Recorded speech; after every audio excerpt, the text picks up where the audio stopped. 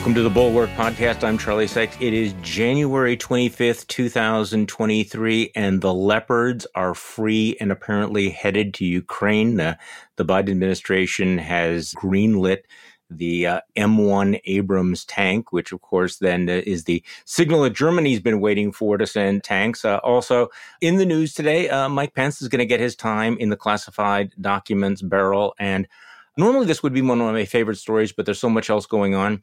Kevin McCarthy, who continues to be all in protecting people like George Santos and Marjorie Taylor Greene. Remember, I will never leave that woman. I will always take care of her.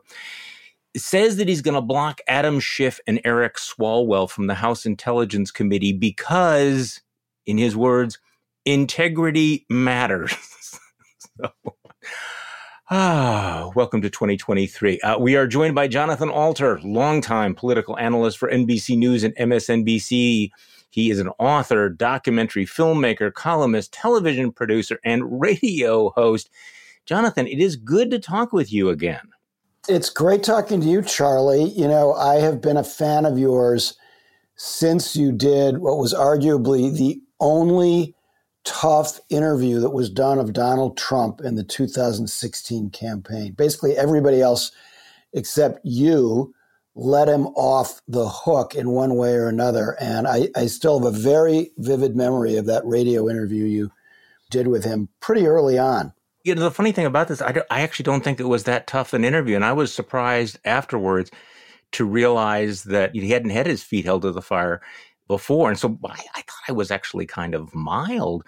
But, this is kind of a flashback to the fact in 2015 and 2016, I think America, and particularly the American news media, was in complete denial about Donald Trump. They just refused to take him seriously. It was inconceivable to them that he would ever be president. So like other Republicans, they figured, just let him go. You don't have to pound him. And I have to tell you, this morning I was thinking, I wonder whether or not we're underestimating him again. I mean, here's a guy who is increasingly isolated, increasingly demented. I'm sorry, the all cap stuff he's putting out. He's, dined with neo-Nazis. He's called for suspending the Constitution. People roll their eyes at him. And yet, he has a huge lead in the polls among Republican primary voters. And there's a new Emerson poll showing that in a head-to-head with Joe Biden, he might actually win. I don't want to have PTSD about Donald Trump. On the other hand, I do think it's dangerous to write him off because it is so early and Donald Trump still has that hold on the Republican base. What do you think? I completely agree with you. I mean, I don't think he is a sure thing for the Republican nomination, but it would be insane to write him off. And if he were to get the nomination in a closely divided country, he could easily go back to the White House, which would be lights out for American democracy for all kinds of reasons that you've explained before and that we can go into. But I think what people don't understand, and everybody nowadays is an armchair pundit, whether they've looked at the numbers on past elections or not, if you get the nomination of a major party, you have a very good chance of being elected president. Yeah. With the Electoral College, it is possible. And I think people shouldn't be in denial about all of that. I want to come back to Trump and Biden in just a moment. But the news today that the Biden administration finally has agreed to give the tanks to Ukraine, which means that the Germans are going to give the tanks. Apparently, there's going to be quite a lot of tanks going to Ukraine. We don't know whether it's going to be in time for the spring offensive. But I was interested in your thoughts about this because I have mixed feelings. Number one, I think this is really good news. On the other hand, I have this chronic frustration. If they really need the tanks, why did it take so long? You can always second guess the speed with which the Western alliance came to the aid of Ukraine, but better late than never. You have a faction of the Republican Party that doesn't want to give any weapons at all and is actually on Russia's side. Marjorie Taylor Greene, who's effectively the majority leader or majority whip of the House of Representatives at this point, she's anti-Ukraine. These tanks, I think, are coming just in time. This is an extraordinarily important development because it gives the edge to the Ukrainians. Mm-hmm. I think it's about 40% of Russian tanks have already been destroyed. Their tanks are not nearly as good. Now, I'm not a fan of the M1. It's really not a very good tank, the Abrams, but the Leopards have a better reputation, the German tanks. Mm-hmm. And the combination of the two tank forces gives Ukraine a real edge when they need it, when hostilities really resume after the worst of the winter is over. So you mentioned Marjorie Taylor Greene before, and we've had a couple of news stories about what Kevin McCarthy is doing over the last 48 hours, including, putting some of the Freedom Caucus bomb throwers onto the Rules Committee. I don't know if you've seen a list of the appointments to the Weaponized Government Committee, whatever it's called, the Oversight Committee. I mean, that looks like the Star Wars bar scene of the House Republican caucus. I am really struck by the fact that in announcing that he's blocking Eric Swalwell and Adam Schiff from the Intelligence Committee, he's citing integrity. At the same time, he is still granting committee assignments to George Santos. And really, his new BFF is Marjorie Taylor Greene. You probably saw NBC News is reporting today that Marjorie Taylor Greene is telling people that she's really angling to be Donald Trump's vice presidential running mate, which I have to tell you is crazy, but not implausible at this point.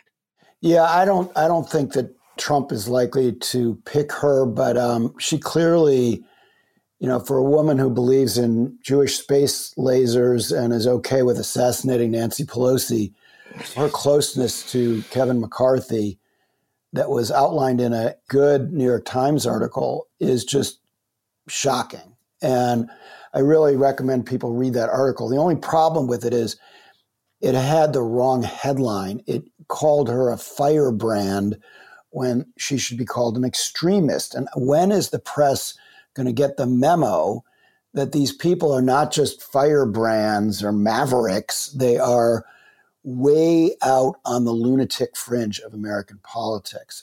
As far as throwing Adam Schiff and Eric Swalwell off the Intelligence Committee, why were they thrown off? Well, the cover story for Kevin McCarthy was what Adam Schiff did on Russia, back in 2017. He went too far in his accusations about Russia. Well, what also has happened this week? The former head of the counterintelligence unit of the New York FBI was arrested for taking payments from Deripaska, the Russian oligarch. So clearly, Adam Schiff was not barking up the wrong tree.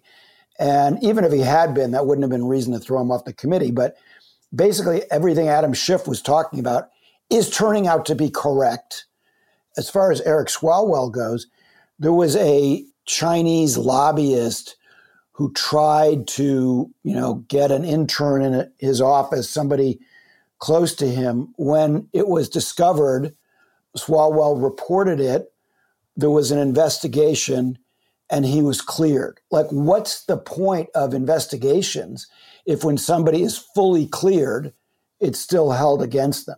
So these are just two more black marks smudging Kevin McCarthy's, ledger. Okay, so let's go back to the Russia investigation and the FBI agent. I have to admit that I'm still trying to disentangle everything that we're talking about, because we're talking about a very high-ranking agent who played a significant role in the investigation of the Trump-Russia collusion. So, and it turns out he's on the payroll of one of the Russian oligarchs. Not surprisingly, Donald Trump down in Mar-a-Lago is seizing on this as another example of FBI corruption. But actually, it looks like it's almost the opposite here, because as you point out, what you have now is more evidence of the degree to which, Russian influence was being felt, and whether or not this guy might have been involved in, I don't know. I mean, how does this play out in terms of, was the Russia thing real? Was it the Russia hoax? What have we learned? What is the fallout going to be from this, do you think? Or is it too early to know? So I think it complicates Jim Jordan's task as chairman of this new committee on the weaponization of, the federal government, mostly focused on the FBI, with this, as you called them, the Star Wars bar on his committee. The Democrats on the committee now have, a very clear way to push back. Okay, all right, you want to investigate the so-called Russian hoax? Well, we obviously have to investigate this guy, who's just been indicted, and his connections to Trump. Remember, if you go back, the reason that Comey came forward just before the 2016 election is he was worried about leaks from the New York office of the FBI, anti-Hillary leaks.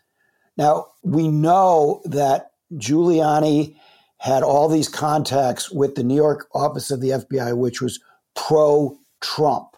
So if he's going to look at the politicizing of the FBI, they're going to have to go there on this other dimension of it. And, the information they have about, anti-Trump people in the FBI, which we're going to see a lot of, is going to have to now be matched by the information about pro-Trump people in the FBI. And we'll see whether Jordan tries to prevent that from happening. But at a minimum, it gives the Democrats on the committee an opportunity to put Jim Jordan and the rest of his clowns on the defensive.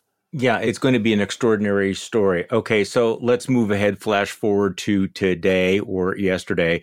Mike Pence, the latest president or vice president to get caught up in the, having confidential documents, squirreled away somewhere, obviously an embarrassment for the vice president, especially since, Pence had given interviews where he was critical of Trump and then he was critical of Biden. So he gets his time in the barrel.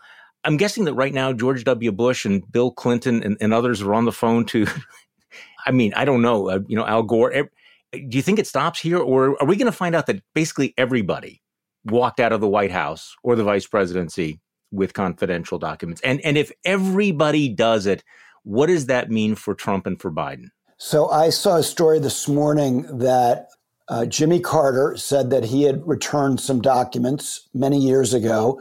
He actually was not subject to the Presidential Records Act, which he signed when he was president. I wrote a biography of Jimmy Carter that came out fairly recently, and he was scrupulous about these things.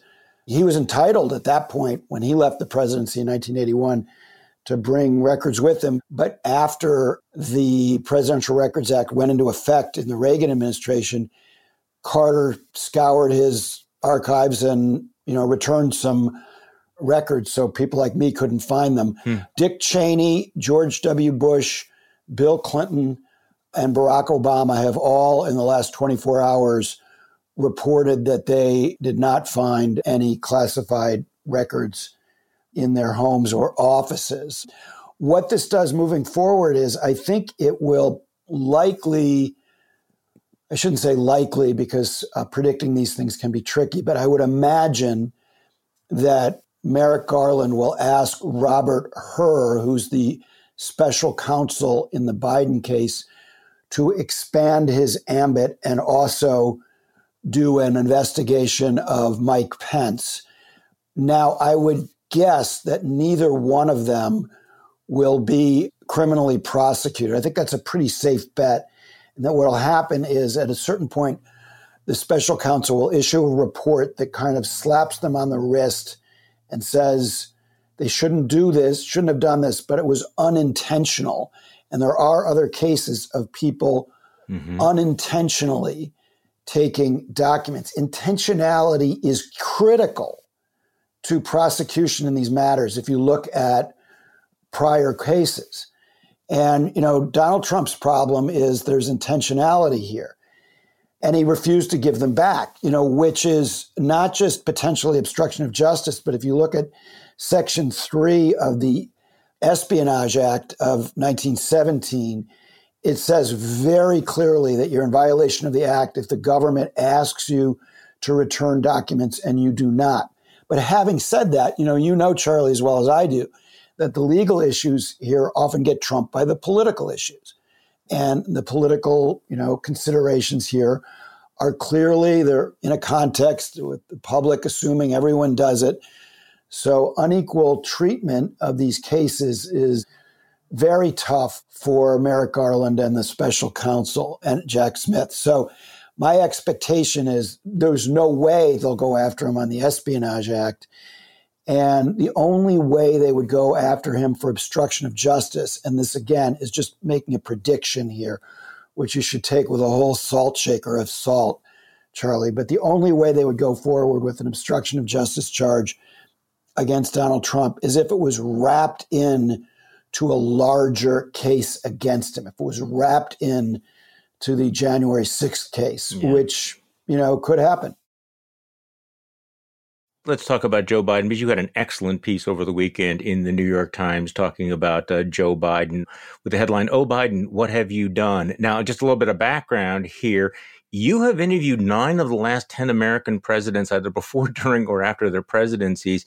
So 2020 was the 10th presidential election that you covered for a major news organization. You've known Joe Biden for decades. You wrote a big profile of him back in 2016 in the New York Times Magazine. So let's talk about your take on Joe Biden and the situation he finds himself in and what it's going to mean for him. I love the line where, you sort of start with him sitting in the Corvette Stingray, charming Uncle Joe, a retro cool guy who'd been around the track, knew how to handle it. But now that Corvette's become transformed into a shiny symbol of hypocrisy. If you went into a GOP whataboutism lab and asked for a perfect gaffe, you'd come out with the president snapping last week to a Fox News reporter, "My Corvette is in a locked garage." So talk to me a little bit about Joe Biden and where he's at on this. What is his time in the barrel going to look like? I think the danger for Joe Biden is that sloppy Joe becomes testy Joe.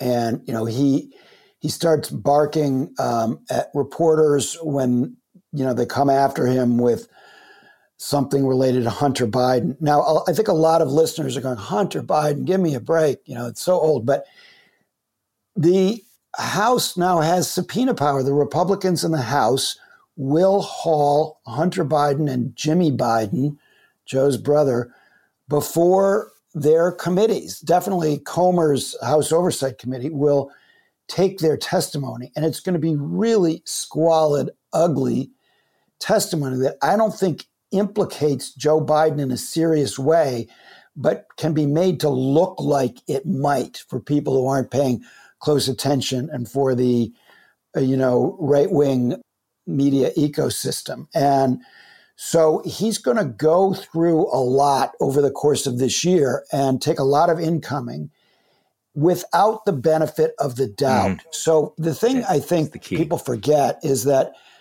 Barack Obama was the first president of the last 10, going back to Nixon, who did not have a special prosecutor investigating something in his administration. And they were, clean as a hound's tooth. And I can explain why Solyndra and Fast and Furious and these other things were not real scandals if you want. But without wasting time on that, Solyndra, just very briefly, that program in the Department of Energy actually made money for the federal government, and there was no impropriety. So Obama and Biden looked really clean. And then when Biden comes back, he looks really clean in the first 2 years of his presidency. Now suddenly he's in the scandal machinery of Washington. That thrusts him on the defensive. His problem is he's never played good defense. He's never been a nimble politician. He's actually, to be truthful, he's never been a good candidate for president. He's a much better president than candidate.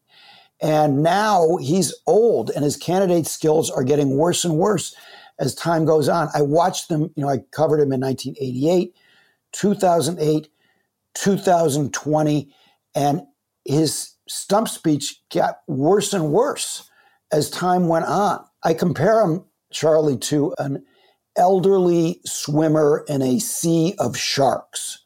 And I think the Democrats have to ask themselves some really hard questions about whether they want to nominate him and whether he can beat not just Trump, who he's running even with or a little ahead or a little behind, but I think he'd have a really hard time with a younger Republican.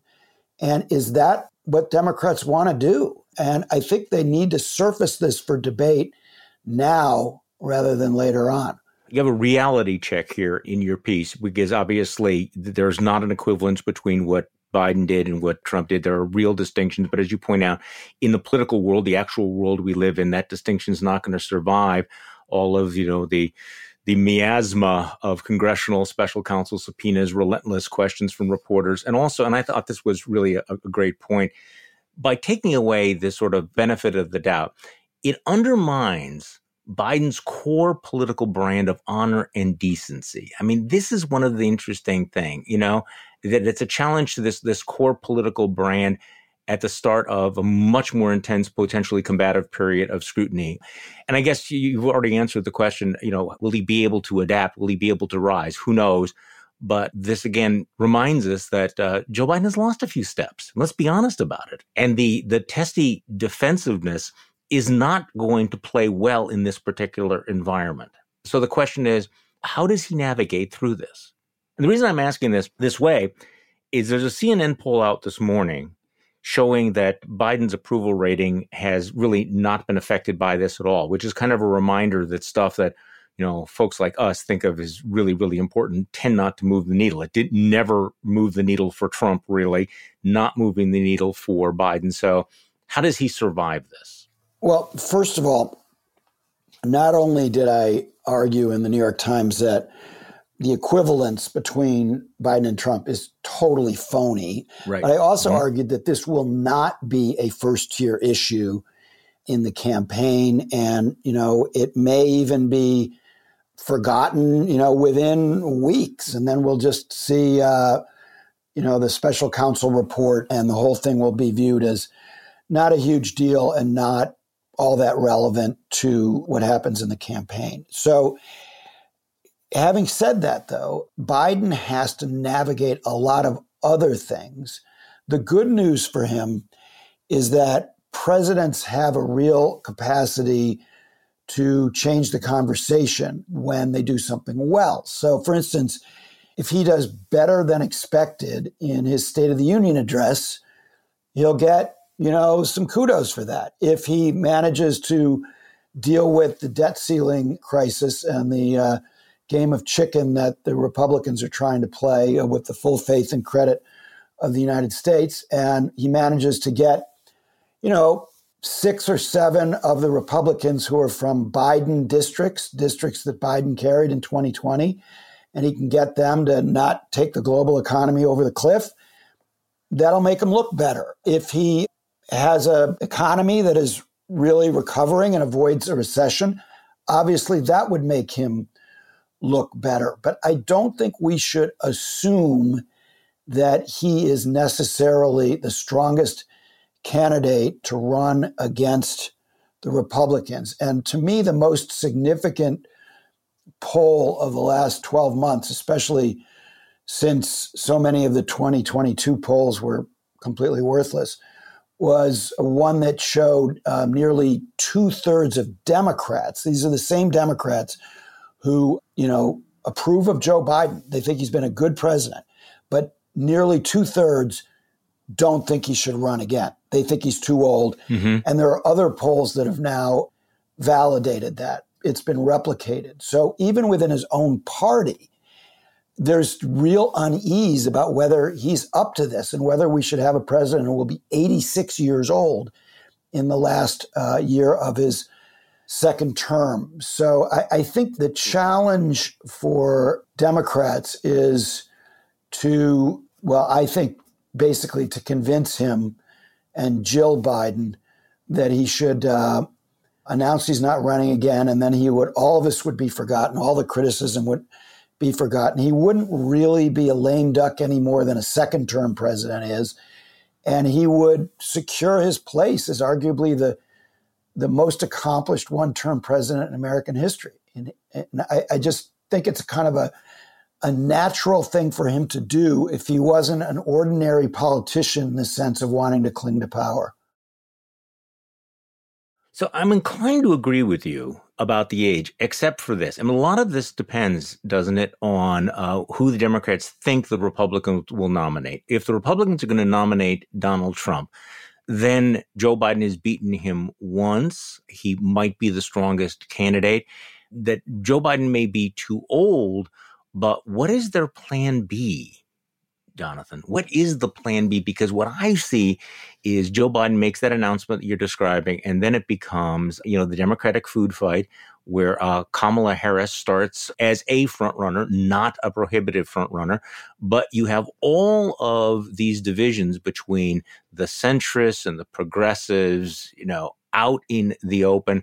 And it's certainly possible that the Democrats would nominate somebody less electable than Joe Biden. I mean, Joe Biden was the nominee because he was perceived to be the most electable candidate against Donald Trump. And isn't that still the case in 2024? As long as it's Donald Trump. If it's a younger nominee, it's a different calculus. But let's just look at if the Democrats think that it's going to be Donald Trump, aren't they still where they were last time, that Joe Biden is the safest choice, the most likely to be able to win a presidential general election? Personally, I think that any Democrat can beat Trump because the independents, went for Biden by 9%, and they would continue to break for the Democrat if Trump was the nominee.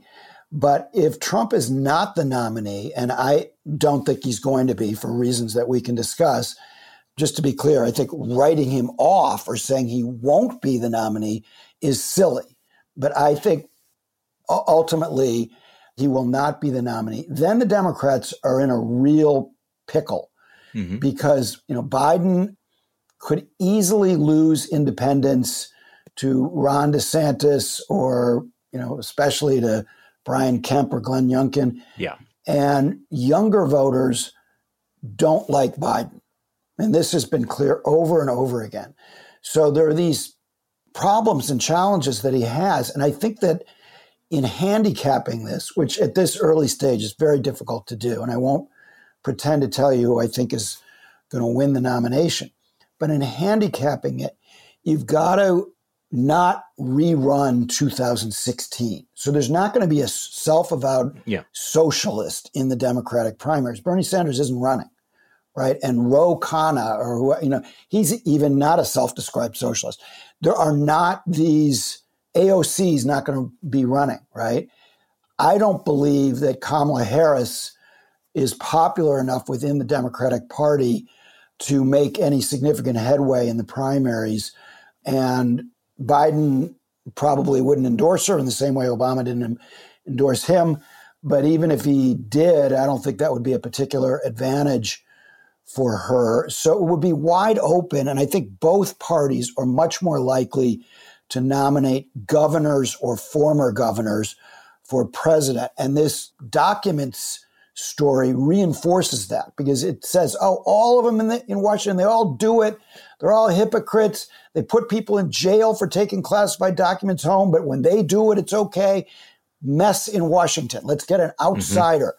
That's been a very powerful impulse. So who would be, in your mind, the strongest Democratic non-Biden nominee in 2024? To my mind, the strongest would be Gina Raimondo, who's currently the Secretary of Commerce. There's talk about her becoming Secretary of the Treasury if Janet Yellen steps down soon as expected. Biden has described her as the star of his cabinet privately. She has obviously executive experience as a former governor of Rhode Island, and now she has Washington and international experience, which you get when you're Secretary of Commerce. She's really well respected. A little bit of a problem with some elements of organized labor, but they don't carry the clout that they once did in the Democratic Party. And there have been cycles. I mean, go back to 1976, organized labor was against Jimmy Carter. It didn't make any difference. Organized labor was behind Dick Gephardt.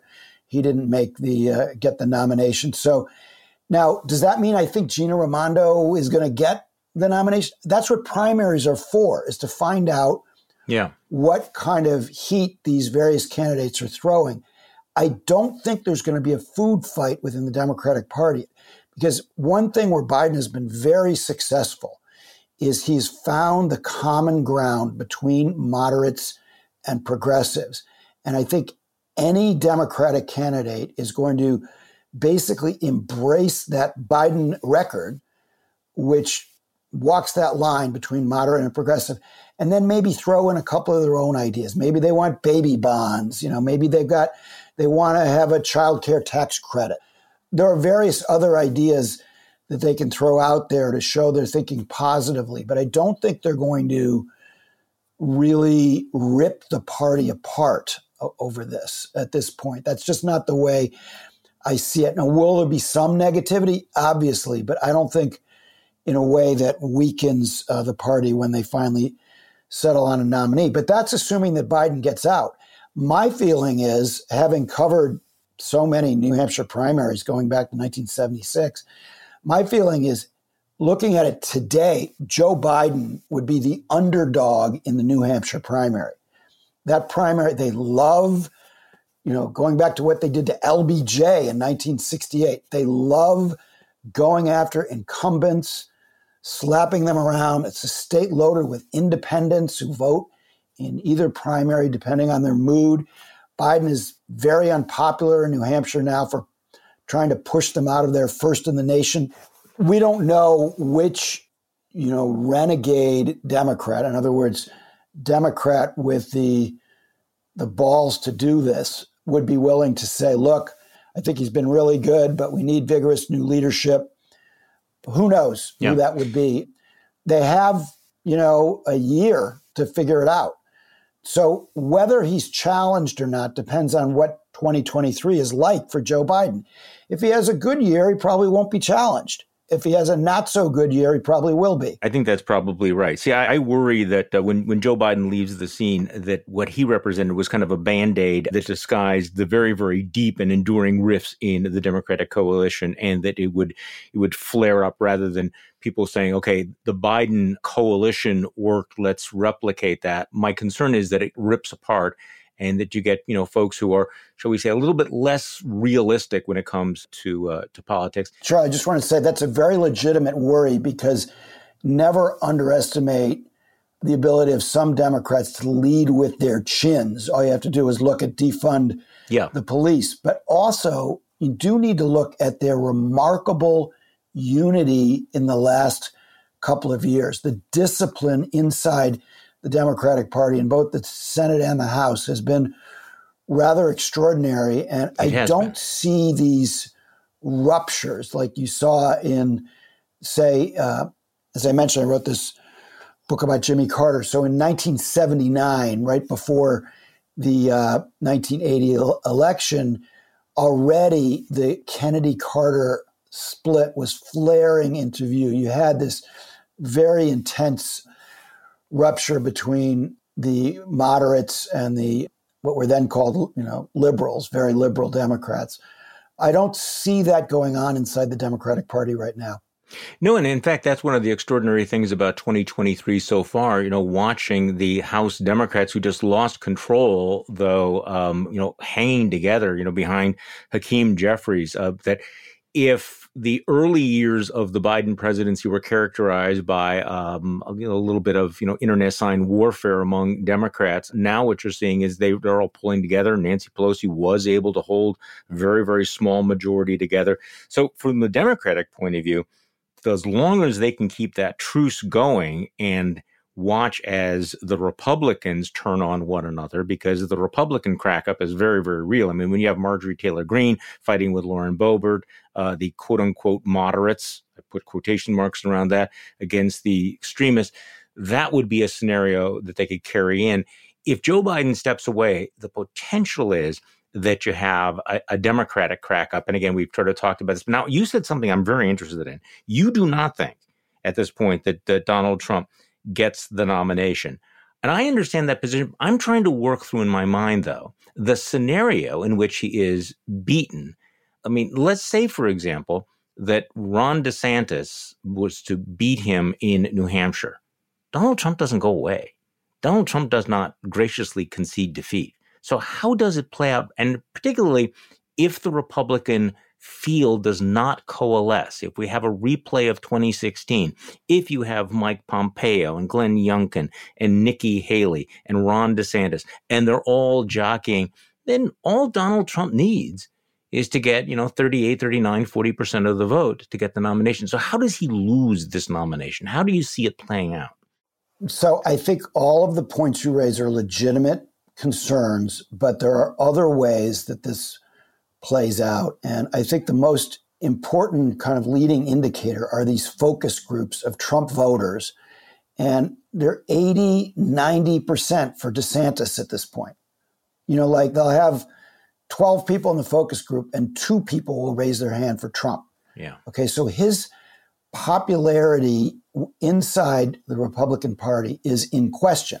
I'm not minimizing that he brings new, people to the polls who wouldn't otherwise vote, but look at his strength in a state like Georgia, where he's basically just been beaten, basically 4 times now in the last 3 years. Mm-hmm. So if you had somebody like Brian Kemp, who interestingly is showing up at this Texas forum they're having, that's a little bit of a tryout for various Republican potential candidates that the Texas Republican Party is hosting. So let's say you had a scenario where Trump finished 3rd or 4th in New Hampshire.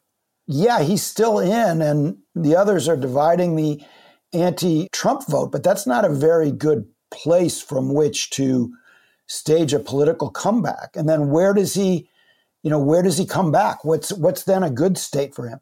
And the reason I think that Trump will do poorly in the New Hampshire primary is not just because like his candidate, Don Bolduc, lost by so much more than everybody expected last year. But as I mentioned earlier, independents can vote. These are open primaries. So New Hampshire, you will have thousands and thousands of independents and even people who normally vote in the Democratic primary who will vote in the Republican primary just to stop Trump. That's how motivated the anti-Trump vote is. So I wouldn't expect him to do well in New Hampshire. If Iowa still has its place, in the Republican caucus system as number 1, he didn't win Iowa the last time, right? So I think Trump is very vulnerable, not just from DeSantis, but from other governors.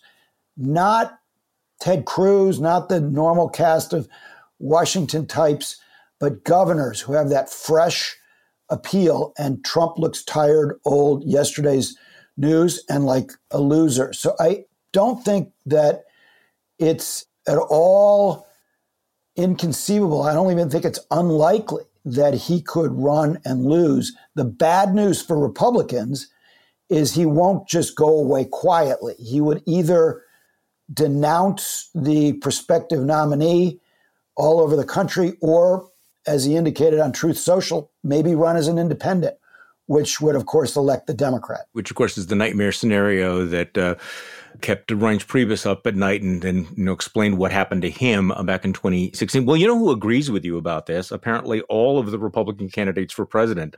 I've commented on this before. I think it's remarkable. Donald Trump comes out and he announces and does not clear the field. Nobody drops out. So clearly, people like Nikki Haley and Mike Pence before this document thing, and Ron DeSantis and others, and maybe Glenn Youngkin, are looking at this the same way you are and saying, this guy is yesterday's news. He's incredibly vulnerable. Given his massive hold on the Republican Party, it is kind of remarkable how difficult it has been for Donald Trump to, rack up a lot of the endorsements. He's going to South Carolina, and apparently his folks have been on the phone and they have not been able to line up the endorsements. You have a lot of Republicans that will say nice things about Donald Trump, but they're keeping their powder dry. So this seems to be a widespread view. So what do you think Nikki Haley's calculation here? Where does Nikki Haley and Mike Pompeo and Mike Pence, what is their theory of the case that they think that there's a lane for them? Or are they just waiting for something to happen, figuring that I'm just going to put my toe in the water and maybe something's going to happen with Trump and, I don't know, mixing my metaphors, and lightning will strike? What do you think Nikki Haley's calculation is, for example? Well, I think that they are looking at the same focus groups I mentioned, and they're talking to people in their states. I mean, I was just in South Carolina recently, and I talked to some Republicans there, and they're all anti-Trump. All the ones I talked to, they realize that he's, in a lot of ways, a dangerous guy, and they use words like crazy when they talk about him. In private. In private. Yeah, okay. What this indicates to me is that their reaction to Trump will be a little bit like the reaction of the Democratic candidates to the prospect of Bernie Sanders being their nominee in 2020. What happened after Joe Biden won the South Carolina primary? He had been crushed in Iowa and New Hampshire. He's obviously not a good candidate in a lot of ways. I remember this well. All of these other candidates dropped out so that Biden could beat Sanders and win the nomination because they didn't think Sanders could beat Trump. They thought he would lose to Trump. And I think that what would happen is, even though right now they're operating pretty selfishly, that after the first 2-3 primaries, if, let's say DeSantis is running ahead of the rest of them, they will drop out and back DeSantis in order to stop Trump. Okay, that was the scenario that I was interested in. And, this is an interesting reminder from 2020, because I remember there was a moment when it appeared that Bernie Sanders was about 10 or 11 days away from sealing the nomination. Right. He was on this cruise path. And I remember my colleague Tim Miller wrote a piece in the Bulwark about this, to Democrats, you have 11 days to save the party. And sure enough, that's what happened with South Carolina. And then this amazing decision by all the other candidates to get out of the way. It would be interesting to know, to find out whether or not the Republicans have that same, level of. And by the way, that was a non-Democratic Party type moment when you think about it, right? I mean, the Democrats in 2020 behaved in an unusual manner, right? Because usually they will fight to the bitter end, but they did not. It'll be interesting to see whether Republicans take that same lesson in 2024, because I think it was a little bit the cost of Breaking Bad on Bernie Sanders is considerable, but not nearly as dangerous as Breaking Bad on Donald Trump, because that fear of that third party is going to be very, very real. Yeah, that's a good point. But I mean, just to your larger point, the great humorist Will Rogers in the 1930s, he famously said, "I'm a member of no organized political party. I'm a Democrat." And now you could say that that's true of the Republicans in the same way they flip from the solid Democratic South to the solid Republican South. The Republicans are now a chaotic party, and some of them thrive off the chaos. But I do think the other candidates that you mentioned, they are not like House Republicans. They're basically grown-ups. Nikki Haley's a grown-up. Glenn Youngkin's a grown-up. I don't know about Mike Pompeo. I'm disgusted by what he just said about Khashoggi, the journalist who was chopped up by the Saudis.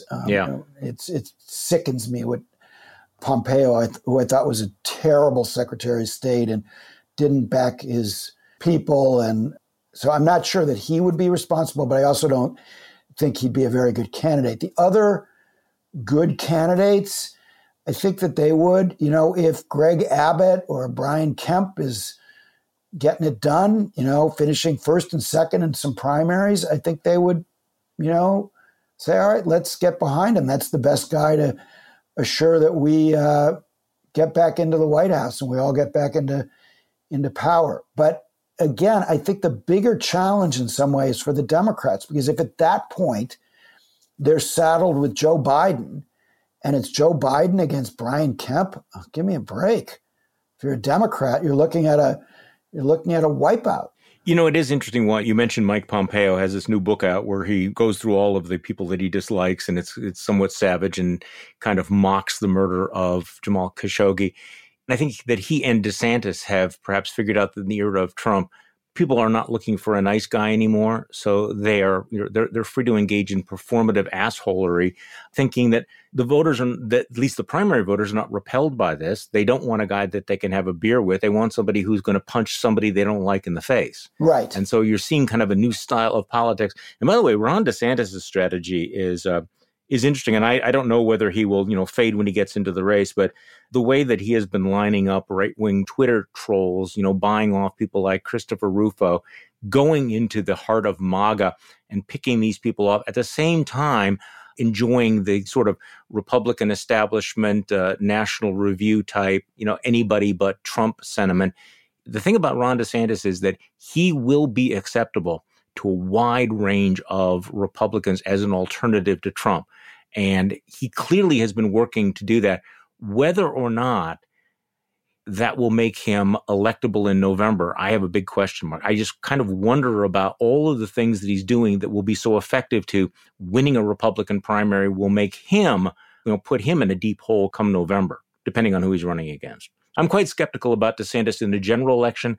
I would be bullish on his prospects to knock Trump off in a primary, though. So I agree with you, but I also think that the point that you've made that as bad as DeSantis is, Trump is a unique evil is important to keep in mind, because you still hear a number of Democrats who say, well, DeSantis is, just a smarter, more effective Trump. And that's not true. I mean, Trump is in a class I agree. Of his own. But just in thinking and handicapping this a little bit, and it's obviously really early, and pundits have a horrible track record, so please don't hold me to this. But I think the map poses a real problem for Trump.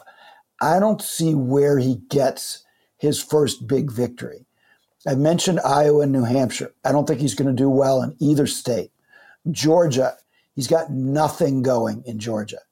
He's not going to win the Georgia primary. It's clear. Now, there are other big states. I don't know exactly what the order of primaries are going to be. If South Carolina is still early on the Republican side and Haley's in the race, she takes that off the board. Trump's not going to beat Haley in South Carolina. Where does he go to get his first big win to show that he's back? I'm not sure.